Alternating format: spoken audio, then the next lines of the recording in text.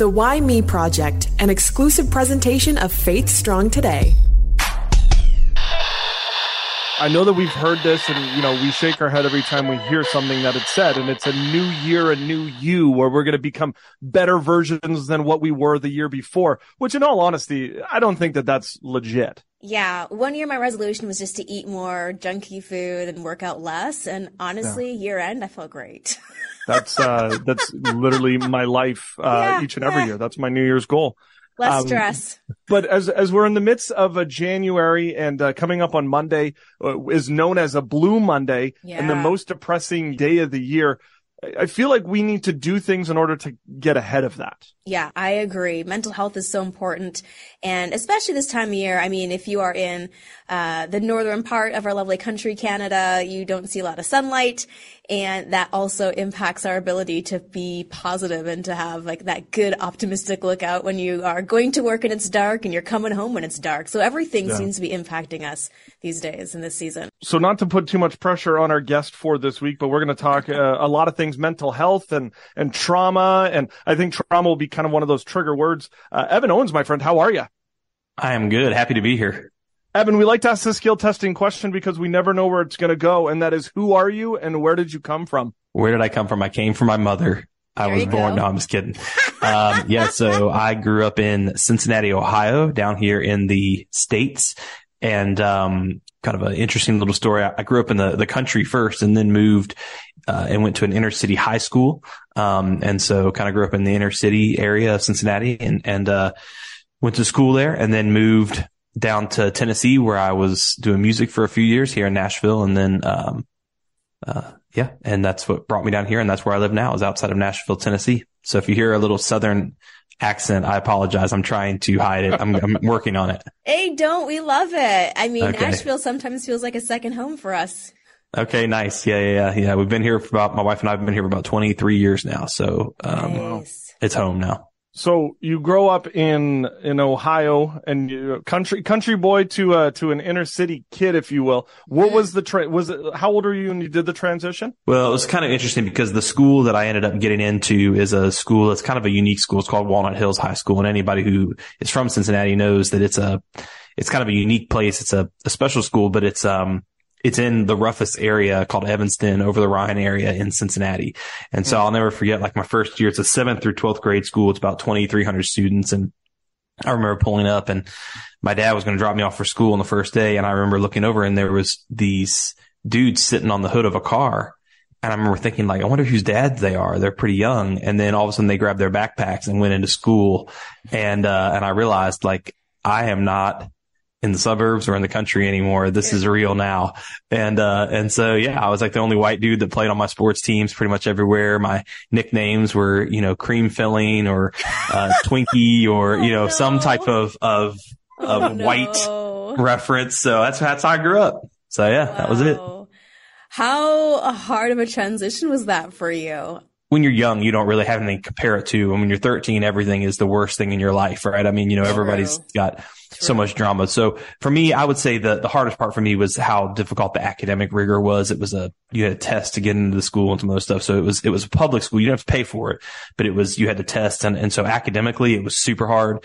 And then also just from my particular worldview, being a person of Christian faith, I was one of only maybe 2 or 3 people in the entire school who sort of subscribed to that worldview. And so that was also challenging. I kind of, grew up in a minority setting, really in the terms of I was a minority, which is a unique upbringing. And I'm really grateful for it because now I'm friends with people from every walk of life you can possibly imagine. And I don't feel weird being close to them. It's kind of like I'm used to having people from every possible background around me. And I feel best when I'm in that setting. You had brought up the word faith. Was faith always a part of your journey? Yeah, it was. I grew up in a home where that was valued and taught well. And I think for me, I sort of shifted, I think, from a place where I really had to fight to hold on to it for many years of my life because every professor, every teacher, every friend didn't subscribe to the same worldview I had. And so then having to transition over to, going to a Christian college was quite of a Southern Baptist white Christian college at that, predominantly white. I mean, that was like, I walked onto campus the first day and I was like, where am I? And so that was actually almost a more intense culture shock than going to high school was, to be honest with you. It's interesting because I went to a private Christian school, and since, faith was taught in school, everyone around you is a Christian. It was more about conforming. And so once you got released into the world, you're so used to conforming. And now suddenly you haven't had your foundation challenged. So it sounds like you are, though, like prepared for that next phase, and that you knew without a doubt your faith, like you were able to have that challenged. Yeah. And my parents, lots of stories there, but one thing that they did do that I hope people to do with my kids is they did a really good job of running towards difficult conversations. And so there was always a debrief every day after school of what were you taught? What did you learn? Who challenged you? How were you challenged? How can we help you? How can we support you? And they were never afraid to, there's a lot of conversations that I have with people now. And it's like, well, my parents, never really talked to me about fill in the blank. And I think my parents always ran towards difficult conversations. And, I think I learned something from that too, that now helps me in the work that I do today, is I'm not afraid to talk about things that normally people don't want to talk about. And so I think I learned that from them growing up. So you're in the midst of this Christian college. What was your goal? Was the goal to be a pastor? Where did you see the next step? What kind of kept me out of trouble is I always had a knack for music. And so I started writing songs when I was like 6 and did music all through high school, and, ended up getting a little scholarship to go to a school down here, Belmont University, and started off, doing performing and songwriting, things like that. And so that was my goal, was to make it in the music industry, as is, nobody else in Nashville really had that same idea. That was unique to me. Yes, so unique. And so, but I got closer than a lot of people do, and, got to get a front row seat to it in a lot of ways. And, was a songwriter for a couple of years, had a little publishing deal, and then got fired and needed a job, and, didn't want to write songs anymore, and realized kind of how shallow and fragile that industry is. And I hate to say it this way, but I was newly married, and my wife, she was, at Vanderbilt still, or at Belmont finishing her degree, and she was about to get her first job at Vanderbilt, at medical center. And it came pretty clear that I had to choose if I was going to provide and let her finish out her school and do that, or if I was going to continue to chase this dream. And I loved her more than I loved the dream. And that was the first time I'd loved something more than the dream, including maybe even the Lord. And so, I think for me, really starting to pursue her, and her being the thing that I wanted to be happy and to be, that was a big shift for me in my life. And I don't miss it. I still do music for fun. I still play. I still write songs every now and then, but I don't have any regrets about that. It was good. And I think it served its purpose in my life and kept me away from a lot of really bad things. You could have been the next Toby Mac. Yeah. Yeah, no, I can't rap, and I don't look near as cool as he does. I look older than he is, and he's 30 years older than me, so 20 years older. So. It's true. Hey, he just does not age. Yeah, he does not age. It's amazing. So there you are. You're in Nashville. You have a lady in your life who you love, and you had mentioned that you were pursuing her love, and you talked about maybe more so than God's love. Was there a faith shift around that time where you're going through a new love, new career? How was that transition for you? Yeah, I think that there comes a place for everybody in their faith journey where they go from it being really their parents' faith that they believe to being their own faith that they own, and that they say, this is something I made a choice for. And I think for me, God always had his eye on us and on me. And so I ended up going from that music career into a startup company that was building websites. And at this time, this is like revolutionary. We're building websites. This internet thing, we weren't even sure if it was going to make it. Right. Still don't. So, right. And so we began doing that, and, I began working for this small startup company, and lo and behold, the company grew and grew and grew. And I ended up becoming the CEO of that company and built it for many years. I was there for 11 years, almost 12. And, towards the end, and this whole time I'm still walking in my faith and happily married, and we've got a son on the way, and life is good. And then all of a sudden in the company, we lost, 4 or 5 customers in a matter of about 60 days that represented like 60% of our overall profit for the year. And so I had just relocated people from another state. They'd moved to here to work for us. And all of a sudden now I'm laying them off, and I'm saying, all these feelings, and my reputation in the community took a hit, and people who I thought were my friends are now talking behind my back saying, that company's about to go under. And almost, I think, secretly, I think jealousy, sometimes we rejoice when people fail. And so I think that there were some people even rejoicing maybe that was happening. A series of just really, really, really, really tough things happened in my life. And so that's really the first time I ever had my first kind of suicidal ideation, found myself in deep anxiety, deep depression, feeling like I had failed myself, failed my wife, failed everyone else. And I think that's where really the metal of my faith began to be tested.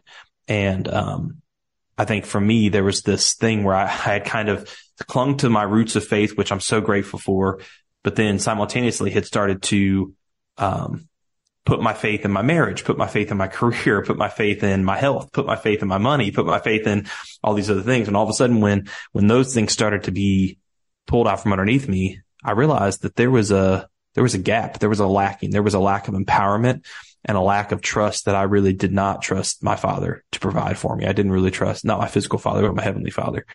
And so for me, that was really the next awakening of my faith, happened during that time period. And I see now how that, the worst days actually was a new beginning for me in my life in many ways. The year of this happening is about when?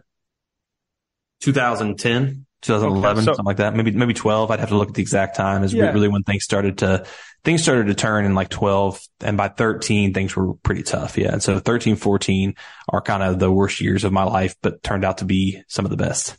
Because it's funny, more funny, ironic, because we talk about depression, we talk about mental health. And I mean, that's less than 10 years ago, but that's actually something we really didn't talk about a ton. It's only in the last few years that I feel like the talk of mental health has more, been, front of mind, if you will.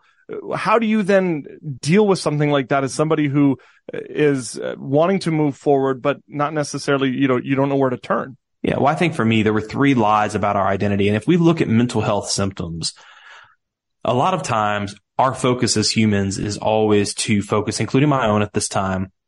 I wanted to get rid of the symptoms, whatever it took, get rid of these symptoms.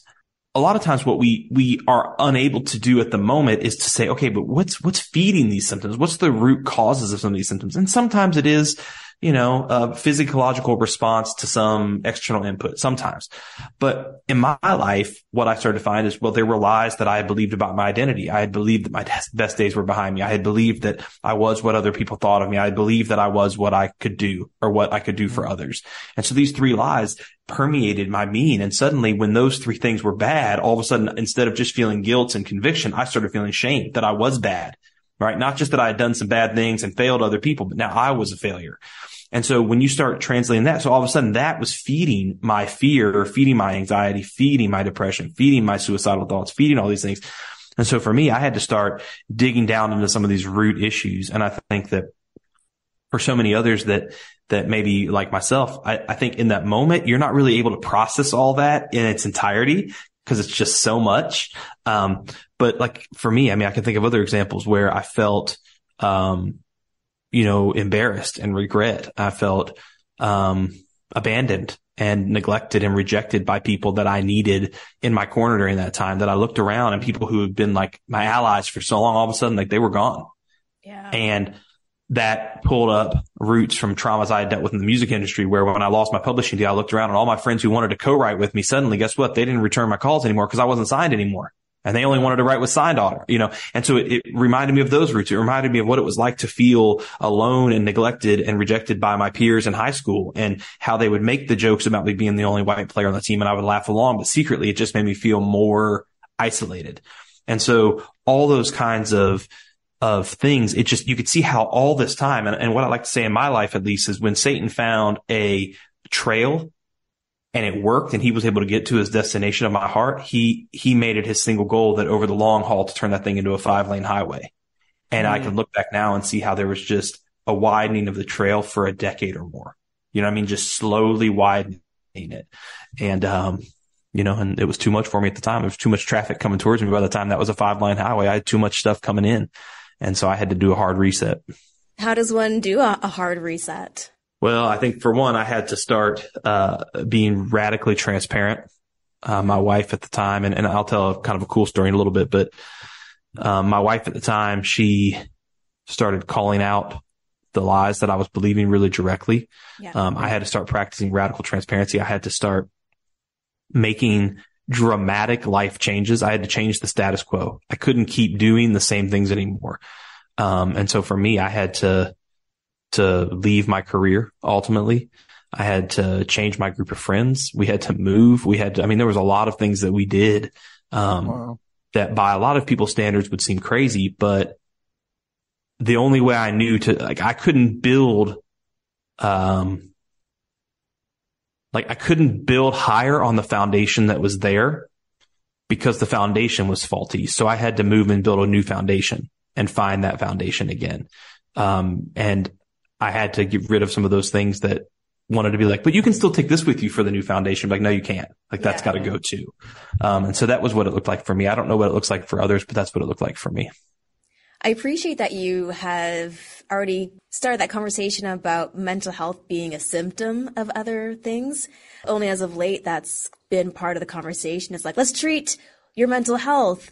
But it's one of those only illnesses where it's just all the symptoms of layers and layers of complexity or trauma. Right. It's interesting because if you were to go to like my parents' generation and say the word trauma, for example, let's just use the word trauma. Like if I was to say to them, like, tell me something traumatic that happened to you. Yeah. Like my dad would maybe talk about something in Vietnam. Yeah. And that's probably about it.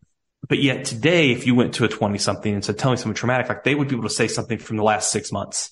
Yes. And then something from the 6 months before that. And I don't think that's necessarily because this generation's a bunch of pansies and needs to suck it up, which I think could be, some listeners might feel like that's the truth. And maybe that is the truth. I don't know. I don't have enough years yet. I'm getting closer though. I don't have enough years yet to feel quite like that. But I think that, we look at how the vernacular has changed, like the language has changed so much that we used to say, we were worried or stressed or afraid. And now we say we have anxiety. We used to say that we were really sad or devastated. And now we say we have depression. We used to say that we had been through a really, really difficult time. And now we say like a really traumatic time. And so what we've done is we've changed language from things that used to be part of the human experience. And now we've given them clinical words that are diagnosed illnesses that need to be fixed. And so rather than seeing difficult times as something to be embraced and as something to grow and learn from, we now see it as something to be avoided, treated, and medicated. And so when that starts to shift, when our language shifts, our behavior follows. And so the same with me as I began to say bad things about myself, I began then to behave in ways that followed what I was already saying and believing. Does that make sense? Oh yeah, absolutely. It's a very interesting season, I guess, or time in our culture where you could say, oh, that separation, and it could have been like moving to a new school. It was traumatic. Maybe it was, but maybe it was just a different thing to experience that you had to shift. And I think that's so good. And I think, again, that doesn't mean we downplay, because there are those things that we probably mislabel as trauma. And on the flip side, there's probably things that truly are traumatic that we also, it's kind of funny. We're quick to label things that probably aren't that bad as really bad. And the things that actually are bad, we probably relabel as something not that bad. Yeah. So it's like, oh, my dad wasn't abusive. He just drank a lot. Yeah. Or like, fill in the blank. Like it's just these this supplemental language that makes it a little less horrific. Yeah. And I think in our life, even like at the time, I don't think that I would have said that what I was going through was traumatic. And I'm still not sure I would say that it was, that the actual loss of my job, et cetera, was traumatic. I would say that the betrayal by some of my close friends, that felt traumatic. Yeah, that did feel traumatic. I think it definitely has taken me a long time to rebuild trust, with people. And even now still, anytime I feel like somebody lets me down, I'm quick to like, I don't trust that people, I that's my reflex. So I work on that. That's something I constantly work on.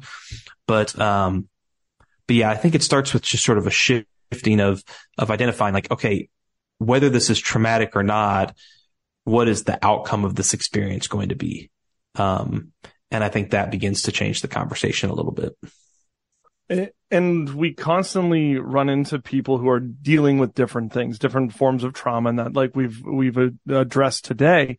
At Totally. what point did you and your wife then start doing Reboot Recovery?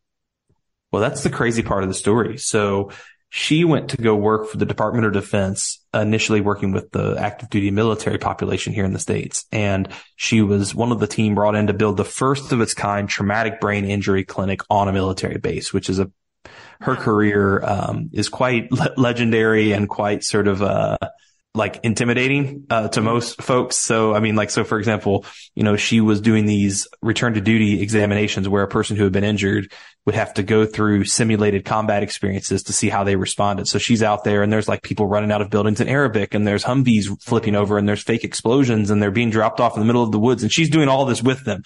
Meanwhile, I'm like building websites for a living, right? So, I mean, you think about like the difference. Like I come home and she's like, how was your day? And I was like, oh, the website was late launching. It was super stressful. And she's like, oh, well, we had a guy who became suicidal in the lobby and had to talk him down for 4 hours. I mean, it was like, my life doesn't really matter. It's kind of, like not really, but I mean, that was sort of a joking feeling.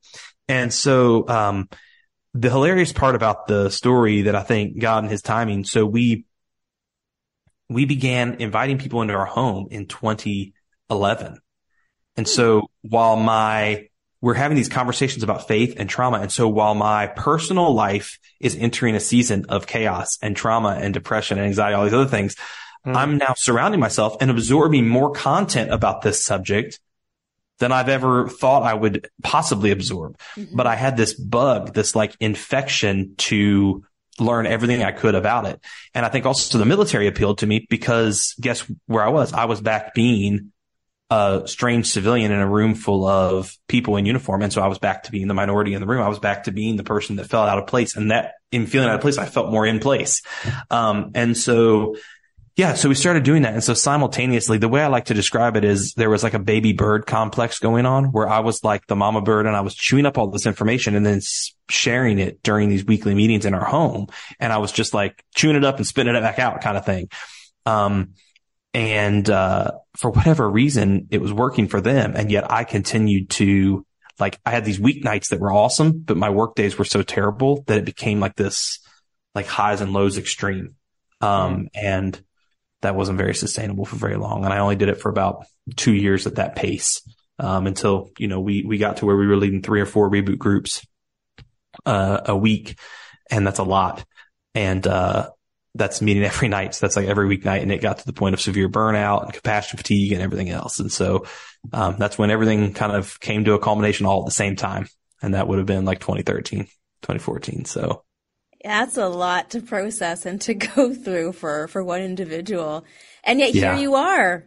You are still a part of this ministry and you guys are still helping so many people. What were some of the things that you did to heal so that you could continue your ministry? It's kind of amazing because I think for me, like the thing about baby birding it, chewing up and spitting out is that you're malnourished as the bird because you're not absorbing anything. And I think that for me, that started to happen. And so I think the first thing that I started to do was sort of understand the gift of limitations, that I am a limited creature and a limited being, and embracing those as God-given gifts as opposed to challenges that need to be overcome, that need to be pushed through. So that was the first thing. The second thing is that I really embraced a shifting in my personality that had already been happening for a long time. It had been happening where I had been shifting towards being more of an introverted person. I think for years I was this sort of extrovert, had to be the center of attention. And I think that, I had noticed it like all the way back in like 2007, 2008, that I found myself wanting more time with just me or just me and my wife or just me and my kids, and, not wanting to be the center of the room, just not even really wanting to even really be in the room at all. And, I think embracing that was a huge gift. So like I used to go to all these events and handshake and meet all these people to grow the business. And I haven't been to an event like that in probably 7 years. And I have no desire to go to them. And being okay with that and not feeling like, oh, I'm letting down, I'm a failure and I need to, so that's another thing. I began to really embrace worship as a necessary part of, my prayer life, and recognizing that, other people had words that could sometimes really help me. and to be able to use those instead of focusing on the volume and the number of friends that I had, focusing on the depth of the friendships that I had. And so I took 3 or 4 friendships that had been around a long time. Instead of trying to find new friends, I invested much more heavily in the friends that had been there all along. And that has been a game changer for me. And so with your ministry, where do you guys go from here? What does it look like now from homes to what's been going on? Oh, that's a great question. Yeah. So what Reboot Recovery does is we offer peer-led trauma healing courses. We have programs for veterans, first responders, and anyone else. And we've got about 350 locations around the world right now, a bunch of different countries, different languages, things like that. And they're all faith-based courses, but they're all led by everyday people. And so our vision is that we get really big by being really tiny in lots of different places. And so we want to have these leaders and say, hey, you've lived through some stuff. You've learned from some things. Now help lead other people through it. And we'll give you the tools, the systems, the training, the know-how, all that curriculum, all that stuff to be able to do that in your local community, whether that's your church, your sports team, whatever it is. For us, that continues to be the sole focus. And so whether it's the book that we have written or like we just went on this big tour with Brandon Lake, a music artist, like no matter what it is, it's all about identifying and saying, hey, you either can give help or you can get help. And we're looking for both people today. So whether that's a person who's going to say, you know what, I want to use some of my story. And maybe you say, well, I haven't even been through something that traumatic. Right. Okay. So then God's given you a life of stability. Can you share that stability with somebody else who doesn't have a life of stability, who's had a life of chaos and earthquake after tornado, after fire, after, hurricane? So we equip those people, we call them up, and that's our focus, and it's going to remain our focus. We only do one thing, which is peer-led trauma healing courses, and we're not going to change that. And so our vision is to, by 2025, to have 50,000 people have gone through our courses. Right now we're at about 18,000. So we got a long ways to go. But we are constantly looking, saying, hey, if you need help, we're here for you. And our courses are truly life changing. And, they changed my life as I was going through them in real time. So I can speak to that. And of course, you guys are doing all this. And as you had mentioned as well, Healing What's Hidden, a practical guide to overcoming trauma. You guys wrote a book. And of course, because you guys aren't doing enough already, what has the response been for people? I mean, yes, going through the course, but then now being able to pick up your book. Yeah, well, my mom thinks it's great. I think she's the only one that's read it so far. No, I'm kidding. It's all that matters. Yeah. It is Toby Mack's favorite book. Perfect. He just doesn't know it yet because he hasn't read it. Yeah. But when he does someday, he's going to love it. I just know he is. No, the book, it's funny. I'll just say, we had been talked to about writing a book at some point, and I never wanted to do it just because, I mean, bluntly, like, there's been so many times when I've been feeling like I'm drowning, or when I've seen a friend of mine who's drowning and like a Christian person or somebody runs up and hands him a book called Learn How to Swim and walks away. Yes. And it's like nothing is less helpful than that sometimes. So for me, I was like, I don't want to be that guy who's like, here's a book called Learn How to Swim. Good luck not drowning, and walk away. Yeah. I always wanted to be the person that's like diving in with my clothes on, being like, I'm in here with you. You're not going to drown. We got it, you know? Mm-hmm. And so I always kind of like stiff armed this book idea. And then I had this crazy sort of thought of like, when I was in like junior high school, how these dudes would come up to you all the time on the streets and hand you like these mixtapes. Those of you who remember, it's a cassette tape. Those of you who are listening don't know what it is. They would hand you a mixtape and they'd be like, yo, check this out. And if you like it, you can go to the show. It's going to be Tuesday night at XYZ Club. Mm-hmm. And they were giving out like the greatest hits of whatever their mixtapes were from them and their buddies they had put together. And so I started thinking like, well, we've got all these different curriculums. What if really the book could be like a mixtape that we were giving out to people that we could use as a tool to say, hey, here's some of our greatest hits from some of our other courses. Let this be an on-ramp for you. Let this be something that whether you're going through a situation or you know somebody who is, that can give you some training, listen to this, absorb this information, and now you'll feel ready to either dive deeper into what you need to do, or you'll be ready to help that other person who needs to go through something. And so when I shifted my perspective on what the goal of it was, and I started saying like, I don't have to become like this Christian influencer, which just really like nauseates me, that concept. Like, I don't have to, like, because in my brain, it was like, well, if you write a book, you kind of start to sell out that way. Like, that's who you start to become. Mm-hmm. And now I think once I shifted it to be like, no, this is me like out in the streets, handing out my mixtape to people saying, hey, if you need help. And that's what it's become. And that's what led to the Brandon Lake tour. Is that night we were able to give out hundreds of books every night to people who opted in and just said, hey, we want a book. And we would say, like, here's a mixtape, go listen to it. I hope it blesses you. And then afterwards connect with us. And we've had 1,000+ people register for courses, already since that tour ended. And, the books, it's sold, books are going to sell what they're going to sell. I don't really care. We've given away probably about as many books as we've sold. And that's awesome. And I'm super proud of that. And that's not something I'm ashamed of. And I think the publisher's happy. So that's all that matters. Yes. And so, yeah. And I think so for me, that's how the book came about, Healing What's Hidden, a practical guide to overcoming trauma. And, it's a book that's broken down into 60 micro little sections. So you can read it once, but reference it often. And that's how so it's super manageable, super practical. It's quite funny, actually. A book on trauma that has a lot of humor in it would not be something you would expect. But, and it's not autobiographical. We don't really tell our story in it at all, hardly. I think there's like one section that tells our stories, and everything else, is about other people and what we've learned from them. We were talking about the generation, if we're in our generation, what are we called, Holly? Are we We're Xennials. Xennials, whatever we are. We're a and then there's like the boomers. What's the new, what would our kids be considered? They're the Gen A's? The Gen... I don't even know. Anyways, the whole point of my question though, is there a way that we could teach our kids about trauma, or teach our kids, because it was something that we didn't get talked to. The next generation got it a little more. Should we as parents be doing something different? There is. Yeah. First, run towards the difficult conversation. We work with a lot of young people, and let me tell you that young people are desperate for an adult to stand up in the room and be an adult for once. We have way too many adults acting like children, and the teenagers are basically having to be the adults in the room, and they're doing a bad job at it. So the first thing is be the adult, run towards the difficult conversation, whether that's in your youth group, an individual, whether that's with your own kids. If you see it, run towards it. They will embrace the fact that somebody had the courage to have that difficult, brave conversation with them. They will welcome it, right? Number 2 is teach our kids to avoid the 4 default responses to trauma, which we talk about in the book. In one of the chapters, we talk about how the 4 default responses are deny, cry, numb, and run. These are the 4 default responses that if we just kind of remain on autopilot through life, when we encounter difficult seasons, we're going to deny that it's having this deep impact on us. We're going to cry, meaning we're going to have these emotional outbursts and overreactions.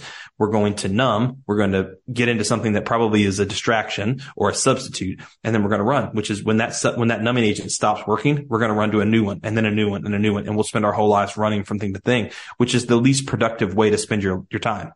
And so, even with my kids, like all the time, and you don't say those words to them necessarily, but I'll ask them a question like, what impact do you feel like this had on you? How did that change you, or how did that impact you? Like that question right there is helping them not deny that it did have an impact on them. Right. And then I'll say things like, how did that make you feel? Or did you feel this when that happened? And then the last thing I'll say is teaching our kids to use specificity of words when it comes to their emotion. A lot of us as human beings, we suck at clearly articulating what the emotion is we're feeling. We say something like, I just feel sad. Yeah. Well, that's not really what you feel. What you really feel is embarrassed or neglected or misunderstood or something like that. And so, it's difficult to sort of be a parent and really speak to that unique way that child was wounded if they are hunting and pecking for the word, and we just guess and say, okay, sad. We don't feel sad, when they didn't really feel sad. They felt alone, or they felt, and so if we can get to the specificity of the words, then we can get to the specificity of the solution. Does that make sense? Absolutely. It's those iceberg emotions. Totally right. I'm angry. Well, why are you angry? Right. I'm sad. What's behind the thing? I'm happy. Yep. You hit the nail on the head. And I've heard so many people talk about how, especially as like North Americans, we're just really bad at things like our emotions, grieving. Totally. We're just not very in tune with how we are truly feeling. And so those questions are so important even for us to ask ourselves. I feel mad. Right. Why am I yelling at the car in front of me while I'm driving? Not that I would ever do that. But why do I feel like this? I feel inconvenienced. Totally. So it's such a great question to ask everyone in our lives, because we need to do better. Absolutely. Okay. So this is the Why Me Project podcast. As you reflect throughout your life, and clearly you've been through a lot, were there any moments that stand out to you as a why me moment? I'll say good and bad why me moments, right? I mean, I think there's a lot of times when especially in the type of work we do, where you literally see the work is sometimes the difference between life and death for someone, literally with suicide, especially. It's difficult for me when I feel like we're working as hard as we humanly can.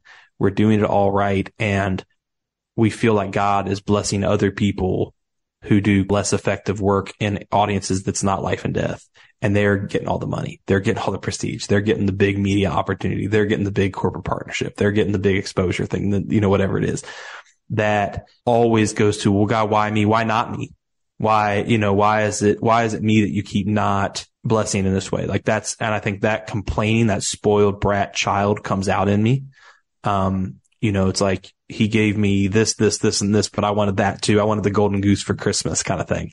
Yeah. And so I think that's one thing. And then the positive, there's very few stories where God takes two civilian people and says, I'm going to make you missionaries to the military community, and you're going to go and live right outside of a military base, and God's going to open doors for you where you're going to, literally end up reaching and speaking to thousands and thousands and thousands of combat veterans, and you never deployed. Most people, it's a non-starter. You wouldn't even think that you could possibly have those conversations. But for whatever reason, God said, Evan and Jenny, this is something I have for you, and is the most humbling, unstrategic plan in the history of, like, you're going to go to the base and you're just going to walk up to people and start having conversations. And that's still what we do pretty much, just at a bigger scale. And so, yeah, I would say, why did he choose us? I have no idea. And that's a question. That's probably the first question I'll ask the Lord when I get to heaven. It's like, why, Yeah. But yeah, so that's it. That's the why me question, I suppose. See, that wasn't too tough. Yeah. You says you. Yeah. But I do think one quick thing too, I'll just say about the why me questions. Trauma always catalyzes a conversation about faith. And it usually starts with why them or why me or why now. And all of these are really spiritual questions, right? I mean, those are all really spiritual questions. And what I try to help trauma survivors reframe the why questions, I found that the why questions a lot of times don't have answers that we'll know this side of heaven. So what I try to do is help people reframe the why questions into how questions. So instead of why did this happen, to say, like, how can I make this something that benefits others and myself? Or how could I heal from this? Or what do I need to do? So, like, choosing a different first word to their question instead of the why question, which I know goes against the start with why phenomenon. But I found when it comes to human emotions, starting with why is not always that short of a distance. It's sometimes you don't know why with why did it happen? Now, why did I feel this way? Those are better. But if you're trying to get to the origin of things, you don't always know. Why did this girl get raped? Why did this guy die in a car accident? Why did this person, whatever it is, like, we don't know those things. And so it's not super productive for them to spend a lot of energy on that. Let's focus on the how and the what and the when. That's kind of what we try to do. It's interesting that you bring that up, though, because when we first started this over 5 years ago, it started with the why, and over the years, talking to a number of people, it has moved to how can we move from the why me's to the hows, the what's, and the when's. So you bringing it up kind of just is what we're learning over this amount of time as well. Totally. Yep. Mm-hmm. Well, the man could have been a Toby Mac. He almost started Google, but now he helps out a ton of people at Reboot Recovery on the Insta, at Evan and Jenny Owens as well. Evan, we appreciate you taking some time and sharing your heart. I could have never been Toby Mac, and I didn't start Google, but those are the most funny. I'm going to tell and introducing myself that way to everyone. Brother, this has been good. This is good. Thank you all so much. What a blessing. Despite it being Blue Monday coming up, it's still one of the interesting things that I was reading about, Holly. Like, suicide is the second leading cause of death between those ages 18 to 39. And I just think that we need to continue to have conversations about mental health and helping people who are in need. Yeah, absolutely. I mean, I feel we came from the generation that was tough it out, you'll be fine. Oh, walk it off. Yeah. And now we're learning so much more about emotions. And I think that is really the important part, is when you can understand what you're feeling. And sometimes it takes time. If you can realize that sometimes you'll have multiple feelings. Sometimes I'll say, how are you feeling? To my daughter's like, excited and scared. And then we'll try to allocate it. I'm 90% excited, but 10% scared. So I'm going to lean into the excitement a little bit more. Having those conversations makes those emotions feel not so overwhelmed. So you're not hitting that highway, as Evan had mentioned, of everything coming at you. And then, the devil using those large highways to get to our mental health and to our hearts. So many good analogies. Mm-hmm. I know. I was taking notes. So many good clips. You can check those out on our YouTube channel. We'll try to pull something and put that there for you. And of course, we're on all the socials. Twitter, Facebook, Instagram. Mm-hmm. You had mentioned YouTube, in which you can like and subscribe. There's also do the reviewing thing, because the more reviews makes our numbers jump up or something. Yeah, exactly. So your favorite podcast platform, look for Why Me Project. Yeah. Even if you're listening via the radio, just download the episodes and help us as we continue to spread the word with our guests' incredible stories.